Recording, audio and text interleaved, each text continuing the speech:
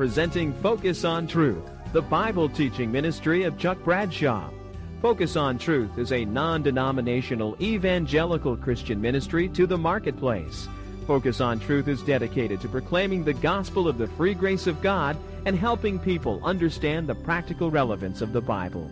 Join now with Chuck as together we focus on the truth of God's Word. This is our fourth in our studies in our series on what it means to be saved by grace. And so perhaps we'll do well to begin today the way we usually do, and that is by looking at what really is the key passage for this series. And that's the first little passage that's written in the box there on your outline. So we'll just read that together. And Paul writes, and this is a translation from the New International Version, it is by grace you have been saved through faith, and this is not from yourselves. It is the gift of God, not by works, so that no one can boast. For we are God's workmanship, created in Christ Jesus to do good works, which God prepared in advance for us to do. And what we've been doing for about the last 2 or 3 weeks is we've looked on the basis of Romans chapter 8, the unbreakable chain of God's salvation. We're trying to understand salvation from start to finish. What does it really mean to be saved by grace? And we know that the word grace means what? Yeah, the unmerited favor of God. In fact, because we are sinners, what we really merit from God is what?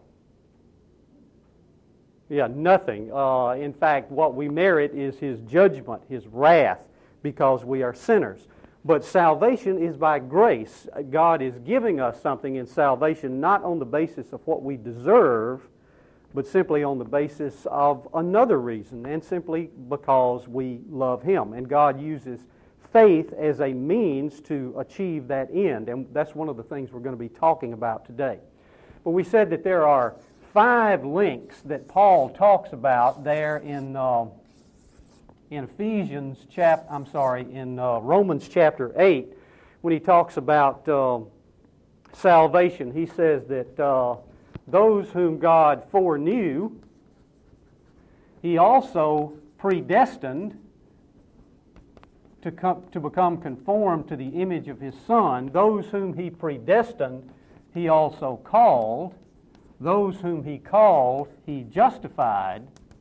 And those whom He justified, He also glorified. Now, the fascinating thing about that is that glorification means we are exactly like Christ. That's what it's going to be like when we are with Jesus, and yet the Apostle Paul, in writing this under the inspiration of the Spirit, uses the past tense because just as surely as God has chosen us for Himself, He's going to bring it to pass. Now, the first 2 things that Paul mentions, and this is what we've talked about the last couple of weeks, has to do with divine election. And that is that God has chosen out a people for Himself. And we said that the word foreknowledge has to do with persons, that God has chosen certain persons that He intends to save. Now, what is the basis of God's choosing those persons? Is it because they're nicer than anybody else? No. Is it because they're more deserving than anybody else? The answer is no. It's simply on the basis of the good pleasure of God to do that. And remember that the key phrase in foreknow is the word know, because know, K-N-O-W, means more than simple cognizance. What does it infer? We've said in the past. Yeah, intimacy. That God knew us, God loved us, that God loved His people, those whom He had chosen to show mercy and grace on. He loved them before time. And predestination really doesn't have to do with destination. It sounds like it would, but when you read the Scriptures where the term is used, it doesn't say a person is predestined to heaven or a person is predestined to hell. It says that they are predestined to conformity to Christ's image. And what we discover is that the word predestination, while the word foreknowledge has to do with persons, the word predestination has to do with God's purpose, and that is that God's purpose from all eternity was to choose out a people for Himself whom He could redeem, whom He could make like time, and whom He could make like Christ. And all of this happens in eternity. We see that in Ephesians chapter 1. We see it mentioned again in Ephesians 2. At least there's a reference to it. We see it in Romans chapter 8. It's throughout the Scriptures. Then, in the course of time and space, we see God doing something else. We see those whom He chose to have mercy on, to have grace on, He effectually calls to Himself. Now, how does God call people to Himself? We talked about that last week. Anybody remember? What is the means that God uses for calling people to Himself? Yeah, the Holy Spirit is the one who brings the effectual call, which makes it work. What is the means that God uses? His Word, that's right. God calls us. There's the Holy Spirit using the Word of God who brings us to Himself. And then having brought us to Himself, and we're going to talk about the outworking or the effects of the divine calling. We're going to talk about three of those today. Regeneration. What does the word regenerate mean?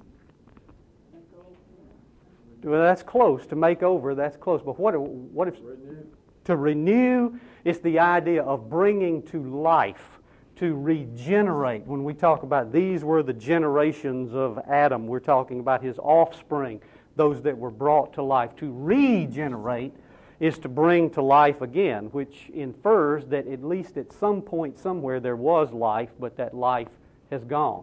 We're going to talk about regeneration, and we're going to talk about repentance and faith, and how all of that fits into the calling of God. And then having done that, next week we'll talk about what it means to be justified. We'll talk about the basis of God's declaring us to be righteous in Christ. How is it that God can acquit sinners? How is it that God cannot punish sinners? Well, the only way that that can happen is if God has punished their sin in someone else. And for Christians, that means what? Yeah, He's punished their sin in Christ, and we are justified through faith in Christ. And then when we eventually get to glorification, and that will be near the end of our study, we see that that's taking place again in eternity, and that's when God completely transforms us into the image of His Son, the Lord Jesus Christ. During this time, while we're on this earth, if we belong to Him, we are supposed to be growing more and more and more like Jesus every day. But will we ever be perfect in this life? And the answer is no, we will not. If you don't believe it, just stick a pin in somebody and see what happens. The fact is that it's only in eternity that we'll come to be the way the Lord Jesus really is. So that's kind of where we've been going, and a little bit about where we're going to continue to go. Today I want us to focus on regeneration, repentance, and faith, how they tie in to this effectual call that we talked about. We said that there are two types, we said last week, and again just by way of review, that the Bible talks about there are basically two callings. One of them is to a task. The Apostle Paul said he was called to be an apostle. That was a task. Some of us are called to be plumbers. Some of us are called to be mechanics. Some of us are called to be homemakers. Others of us are called to other kinds of callings. That was one of the great truths that was rediscovered during the time of the Reformation. Luther really came to grips with that. The other calling that the Bible talks about is to salvation, where God calls people to Himself. But we saw that in terms of the calling to salvation, there are also two that we can talk about here. One is the general call of the gospel. That's the universal call, and that's done by how? How does the universal call go out? Everybody. What is the Great Commission? What are we supposed to do? Yeah, some people would say, well, the Great Commission is 100%. But the the Great Commission is that we are to go into all the world and preach the gospel to whom? To everybody. To everybody. That's the general call of the gospel. But we saw last week that the problem with that is not a problem with the gospel. Where does the problem lie? It lies with us. That's right. It lies with us because the Bible says that our hearts are hostile toward God, that our minds do not understand the things of the Spirit of God, and because of that, the Bible says in Romans 3 and following, there's none who seeks after God. There is none righteous. No, not one. There is none who understand. They have all gone their own way. Charles Haddon Spurgeon of the last century said, "What good is a whosoever will in a world where nobody will?" And yet the Bible clearly tells us that we are to go and to preach the gospel to everyone. Well, if man and woman's heart, if mankind, humankind's heart is so hard, and if their minds are so set against God, then what is it that makes it work? What is it then that brings us to salvation? We said the answer to that is the effectual call. And what's the effectual call? That's when God, by His Spirit, through the ministry of the Word, makes the whole thing alive to us. And when we're talking about making alive, we're talking about regeneration. So that's where we want to begin today. Man's spiritual condition apart from a relationship with God in Christ is what? What is man's condition apart? In sin. And so the Bible says that he is dead in trespasses and sins. What kind of response do you normally get from dead people? You don't get any response from a dead person. So the question arises, if people who don't know Christ, that is the unsaved person, if a person, and we're all born, the Bible says, dead in sin. We're born that way. We grow up that way. We're dead in our sins until God does something in our lives. If we are dead in our sins, how is it that we can possibly respond to God? Well, the answer to that is in the effectual call and in regeneration. That is, that God brings us to life. And that's what we want to talk about first here. Basically, and again, I refer you to your notes. If you don't have some, there's some on the table back there. There are basically two different and yet related meanings of the word regeneration. I'll mention the second one first there in your outline, where it has to do with the renewal of the entire universe.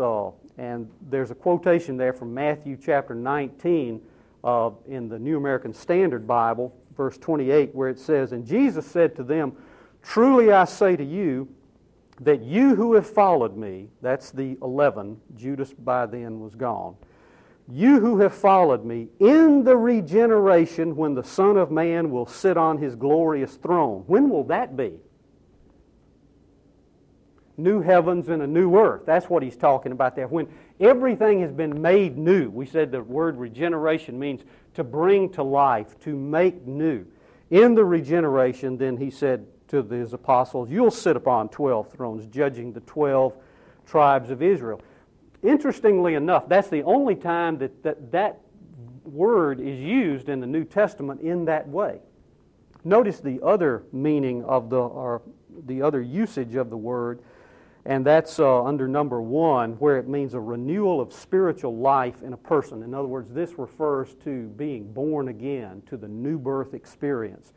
And I quote this time from 1 Peter 1, verse 3, where Peter writes, "Blessed be the God and Father of our Lord Jesus Christ, who according to His great mercy has caused us to be born again to a living hope through the resurrection of Jesus Christ from the dead."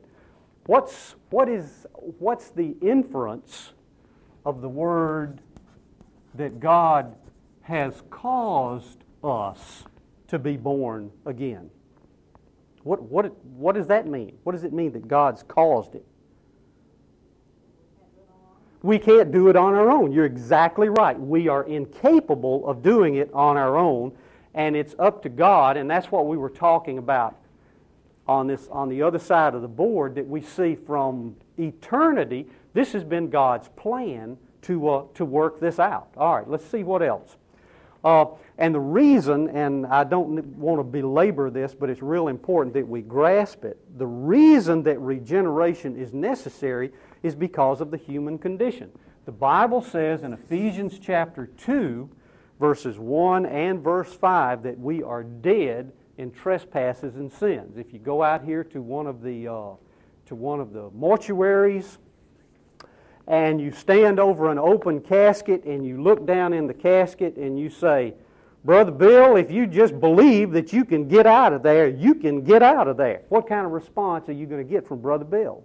You're not going to get one, because it's impossible for a dead person to respond.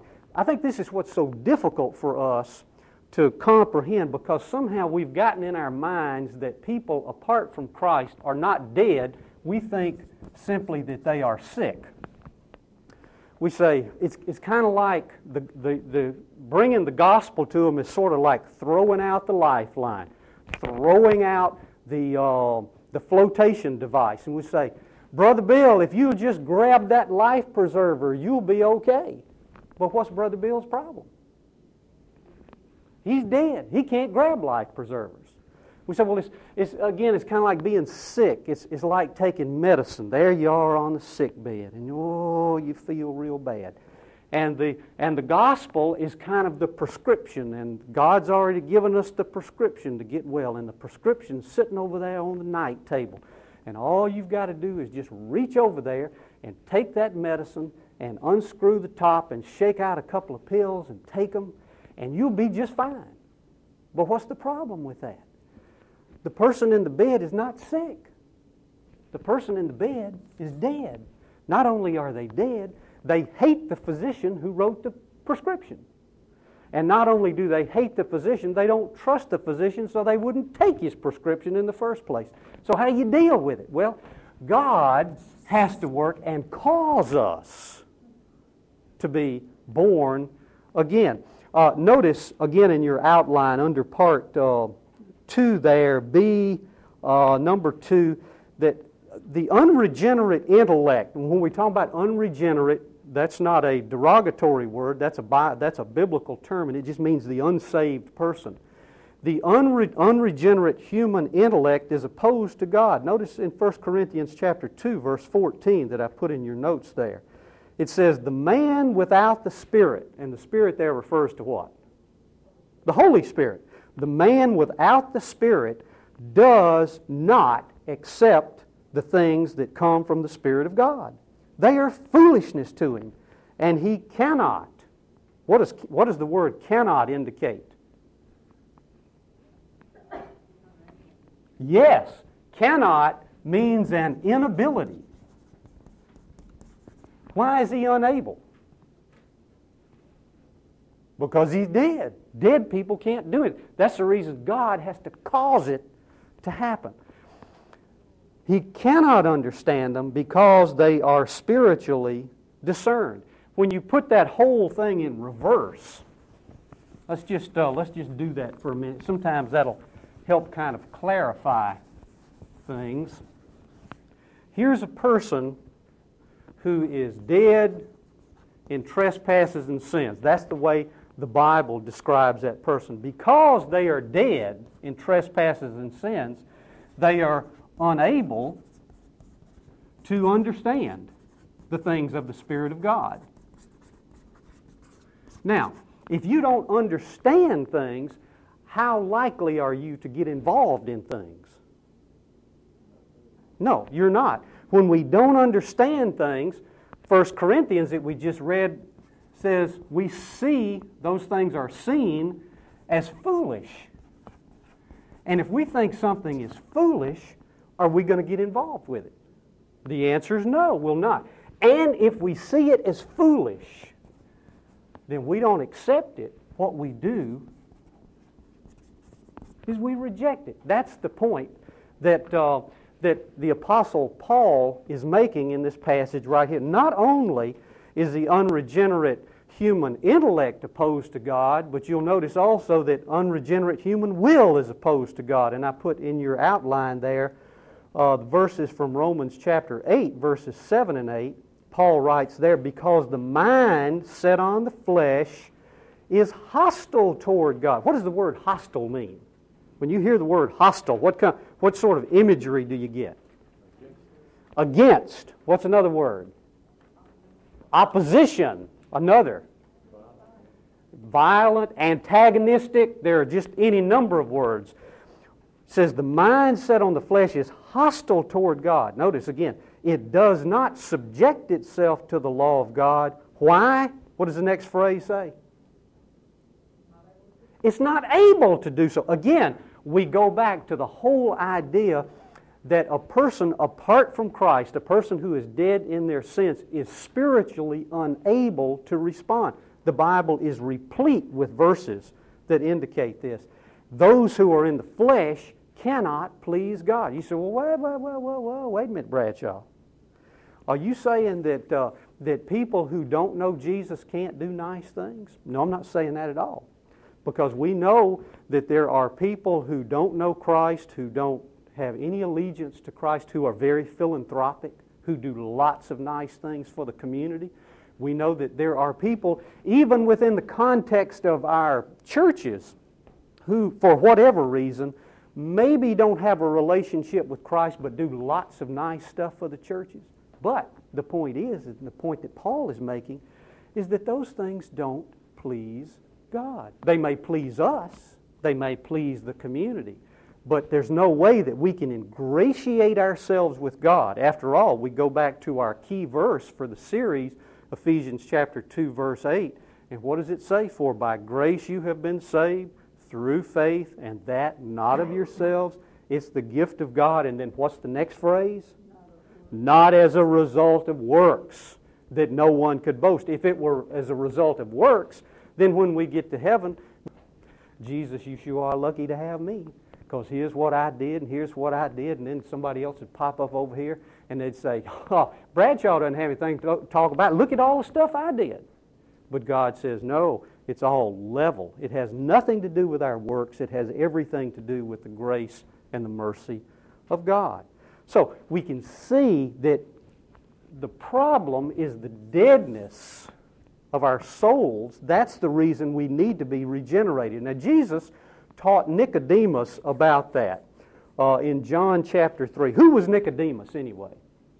What kind of fellow was he? Yeah, he came by night, that's right. But who was he? What position did he hold in the community? No, wasn't a tax collector, but he held a high position. Well, he was a member of the Sanhedrin, which was kind of the ruling elders. He was a Pharisee. Now, how well did Pharisees know the Bible? We're talking about the Old Testament in this case, because the New Testament hadn't been written yet. So here's a guy who comes along and he really knows the Old Testament. I mean, he knows it inside and out. He can quote the verses for you.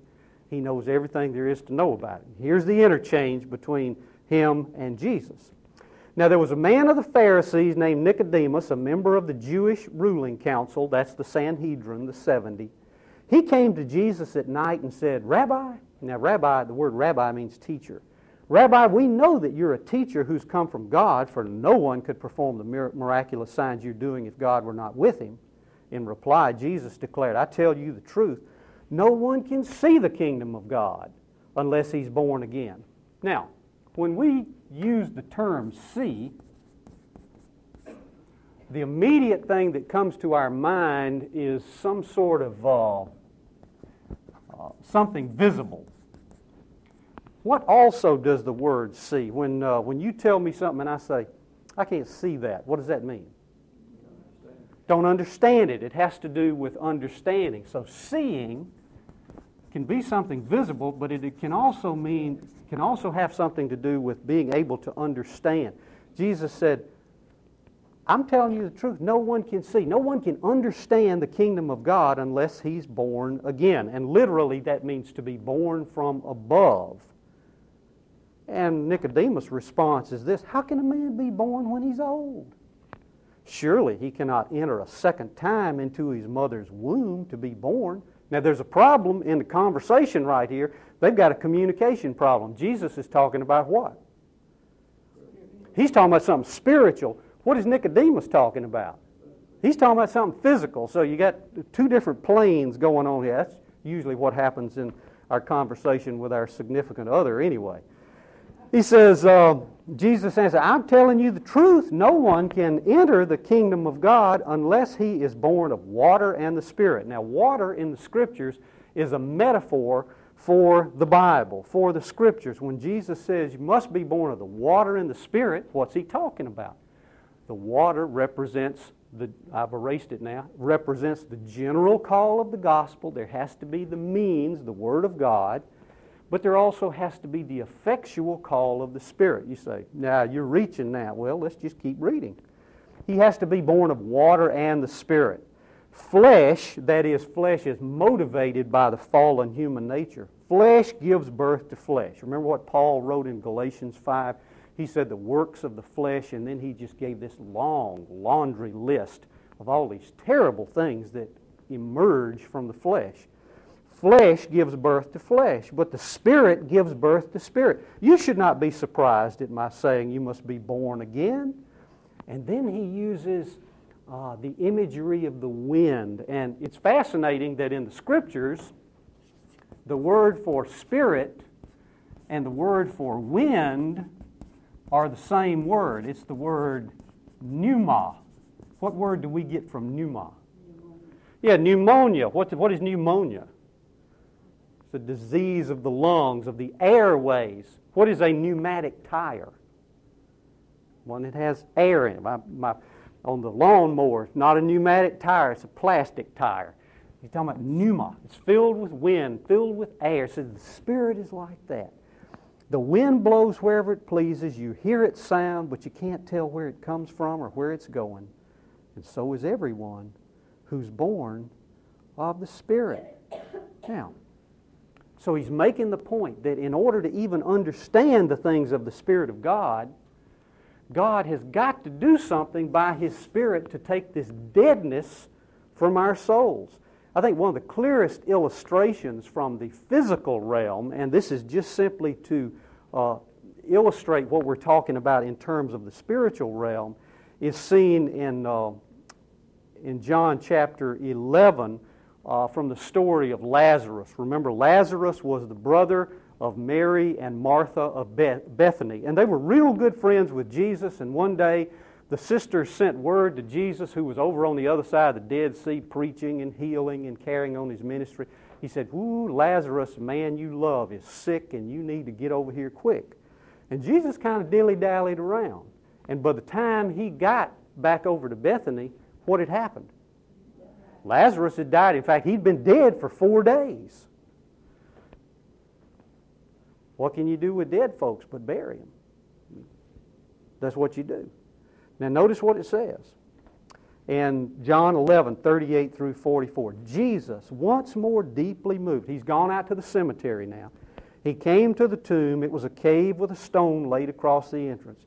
"Take away the stone," he said. Now most of us don't say that when we go to cemeteries.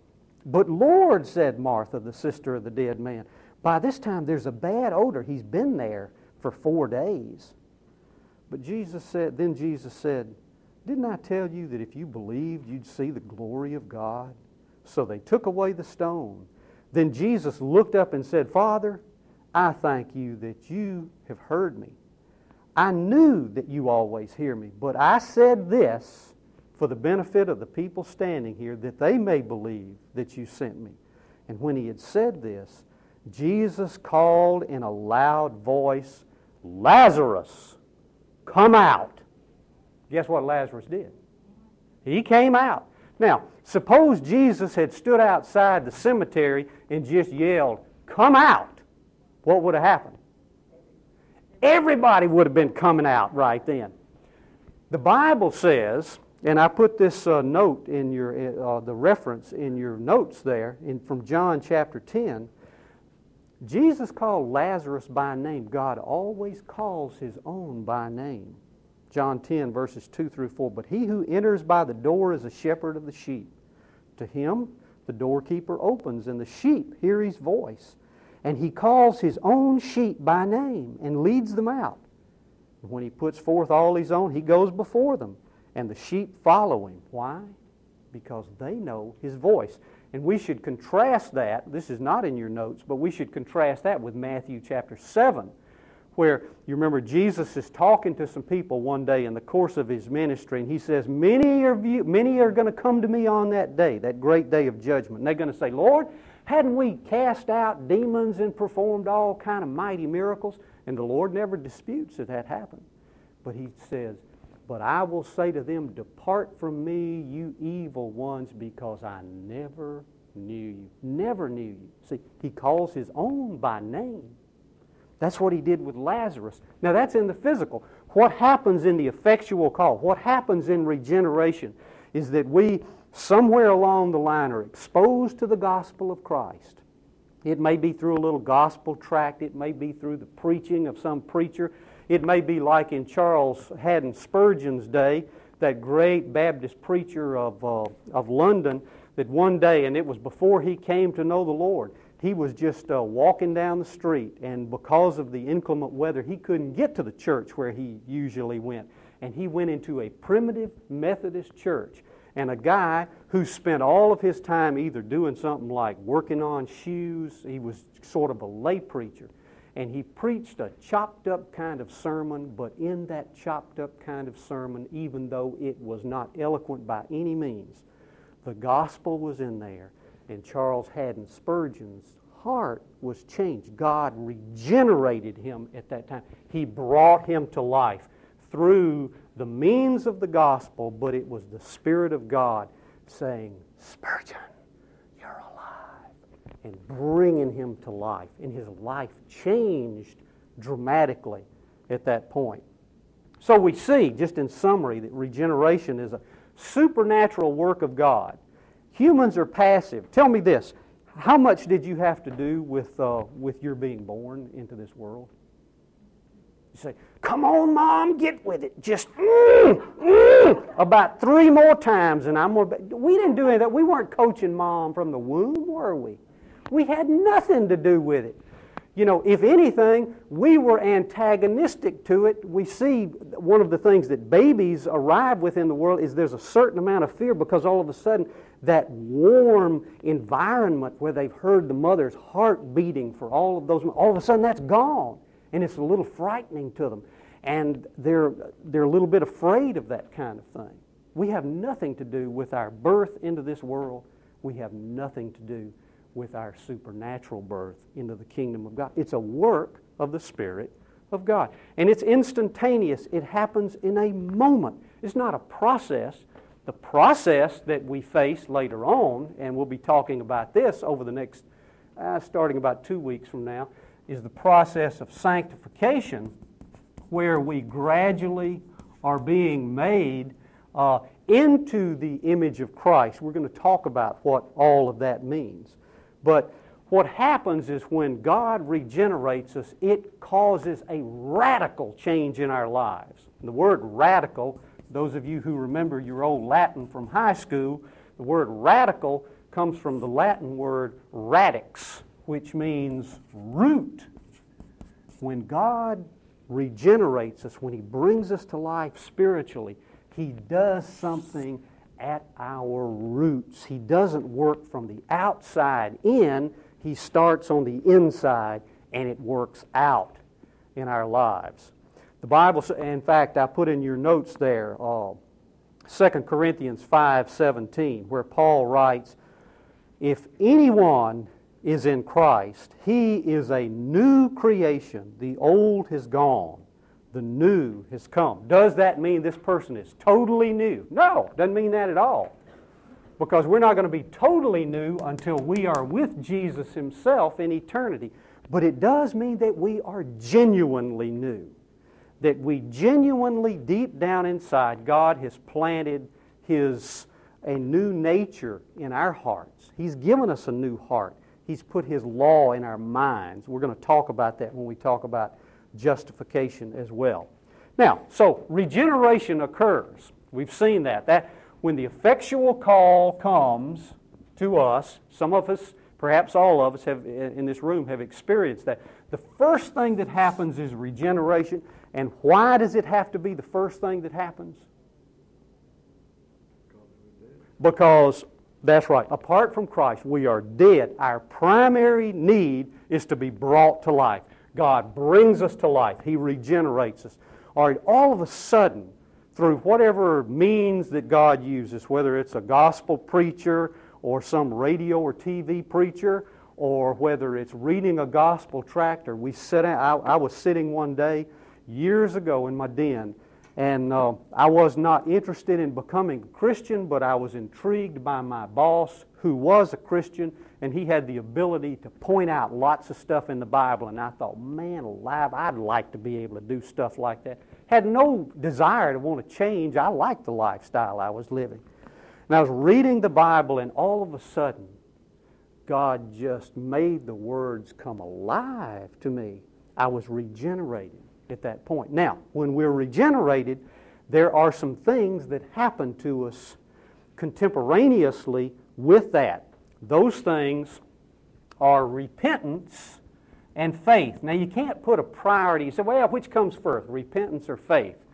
Well, you can't really say, because they're both really happen at exactly the same time. And we're going to talk about what each of those means. We're going to talk about them sort of briefly. And repentance and faith basically are the two components of what you and I sometimes refer to as conversion. When a person is converted, when they come to Christ, what is it that happens? Well, they've been regenerated. They convert to Christ. The word con means with, verso means to turn with. We're turning toward Christ. And the two components of conversion are repentance and faith. Well, what do those things mean? Well, repentance is a real important thing. John the Baptizer preached repentance. Repent, for the kingdom of God is at hand. Jesus came on the scene. First thing he started preaching was repent, because the kingdom of God is at hand. We see the apostles preaching the same thing. The repentance, what does it mean to repent? There are two Greek words, and we don't need to necessarily know what they mean, but the gist of what they mean is that there's a change of mind. Basically, the word repentance at its root meaning means to change the mind. Now, if you really, really change your mind about things, what happens to your behaviors? They change. Can you change your behaviors without changing your mind? Sure you can. We all do it. We say, well, getting Dunlop disease here because my belly done lopped over my belt, so I'm going to just peel off a few pounds so I can get in my Sunday go-to-meeting Easter outfit when the time comes. And so we change our behaviors, and as soon as Easter's passed and we don't need that yellow polyester coat anymore, we're not going to need it for another year. What do we usually do? Yeah, we go right back and say, hot dog, man, we can go to Mickey D's for lunch today. I'm feeling great. With repentance, we're talking about a change of mind that results in a change in behaviors. Our lifestyle begins to change. Notice the summary there under Roman numeral 3, part B, and 1b3 summary. Repentance is turning away from sin and toward God, resulting in a complete change of lifestyle. And there are some aspects of repentance that we can kind of isolate, although isolate's a bad word. We can distinguish various aspects of repentance. You can't really isolate them from one another. We said that for the unsaved person, they've got their intellect, their mind is hostile toward God. They have a turning away from God. But in repentance, notice what happens. There's a recognition of our sinfulness. There's a recognition of the majesty of God. And we, like Isaiah, and that's the reference I put in there, Isaiah chapter 6, verse 5, Isaiah sees the Lord sitting on his throne in a vision, and listen, this guy's a believer. his immediate response is, then I said, woe is me, for I am ruined because I'm a man of unclean lips, and I live among a people of unclean lips, for my eyes have seen the King, the Lord of hosts. When God regenerates us by His Spirit, what happens inside of us is, first of all, there's a recognition. We see ourselves for the sinners that we are. We say, oh God, like Isaiah, we say, I'm undone. What a wretched person I am. Now, I might not be a pedophile or something like that. But the point is that I'm trying to run my own life. And I see God for who He is in His majesty and in His holiness and in His righteousness. And I say, oh God, have mercy on me.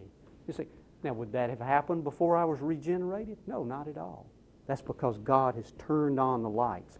There's an emotional aspect as well. There's a heartfelt sorrow for sin. You see, there's a difference between repentance and remorse. The word repentance means to change your mind with a view to changing your behaviors as well. What does the word remorse mean? What is remorse? Sorry about what, usually? Yeah, sometimes we're sorry about what we're doing. More often than not, we're sorry we got caught. Repentance means a genuine sorrow over this. What I have done is an offense to God who is holy. Remorse is just, I got caught again. Notice Paul writes about this in 2 Corinthians chapter 7, where he talks about his first letter that he wrote. He says, even if I caused you sorrow by my letter, that would be 1 Corinthians, I don't regret it. Though I did regret it, I see that my letter hurt you, but only for a little while. Yet now I'm happy, not because you were made sorry, but because your sorrow led you to repentance, for you became sorrowful as God intended, and so were not harmed in any way by us. Godly sorrow brings repentance that leads to salvation and leaves no regret. But worldly sorrow, what I call remorse, brings death. Repentance is not just being sorry over our sins. It is that, but it's not just that. It's a recognition that we have offended holy God. And it also means a change in our motivation, that now we see that we need to take up our cross daily and follow Christ. Who wants to do that? Well, we only want to do that if God has changed our lives. That's an important point. But there's also faith. What does it mean to have faith? And faith in what? Faith in whom? Well, specifically, faith in Christ. Repentance toward God and faith in Christ. What does it mean to have faith in Christ? I've summarized that in your outline by saying faith basically is the acceptance of the apostolic testimony regarding Christ. That means who He is, that He is God who has come in the flesh, that His work on the cross did everything that needed to be done to save us, that my works, any works that I might do, add absolutely zero to the finished work of Christ. And it means a personal trust in the Lord Jesus Christ is more than just mere intellectual assent. It's not just saying, yeah, I can see that all that stuff is true. See, a lot of us, particularly in the Bible Belt, you talk to folks and you talk about being saved, you talk about being Spirit-filled, and what will folks do? They'll sit there and they'll rock their head like one of those little dogs in the back of a 10-year-old automobile like this. They'll do, because they understand. They understand the lingo at least. But it's more than just saying, yeah, that's right. The point is that our lives really do change. I want to read you something from one of Charles Wesley's hymns, and it's one of my very favorite hymns, entitled, "And Can It Be That I Should Gain?" Most of us remember the first verse, "And can it be that I should gain an interest in the Savior's blood? Died He for me who caused His pain, for me who Him to death pursued? Amazing love, how can it be that Thou, my God, should die for me?" But I want you to notice the verse that some of our hymnals even omit. But I've got one in my office that doesn't. Here he says, long my imprisoned spirit lay, fast bound in sin and nature's night. Thine eye diffused a quickening ray. I woke. The dungeon flamed with light. My chains fell off. My heart was free. I rose, went forth, and followed thee. That's regeneration. That's repentance. That's faith in the Lord Jesus Christ. May God work that in all of our lives as well. One last warning in the last half minute or so that we have. There is sometimes apparent faith when there's not actual faith. Jesus tells a story of 4 different kind of soils and seed that was thrown out by a sower that fell on 4 different kind of soils. The one that fell on the road never did anything. We know that was not a saved person. The one that fell in the good soil brought forth all kinds of fruit. We know that was a saved person. But there were 2 soils in the middle Jesus talked about. Some of that seed fell in rocky places, and it grew up, and it looked like it had the real McCoy. There was other that fell among the weeds, and it grew up, but eventually it was choked out. There was apparent life, but not actual life. Do we really know that we know Him? The Bible says, whoever calls on the name of the Lord will be saved. What great, marvelous salvation we have in God through Christ Jesus our Lord. Next week, we'll talk about justification and the basis of justification. How is it that God can acquit us of our sins? You've been listening to Focus on Truth, the Bible teaching ministry of Chuck Bradshaw. Focus on Truth is a non-denominational evangelical Christian ministry to the marketplace. Your gifts to Focus on Truth are tax deductible. For a free copy of our monthly newsletter, Glimpses of Truth, or other information about the ministry, write to Focus on Truth, Box 5367, Columbus, Georgia, 31906.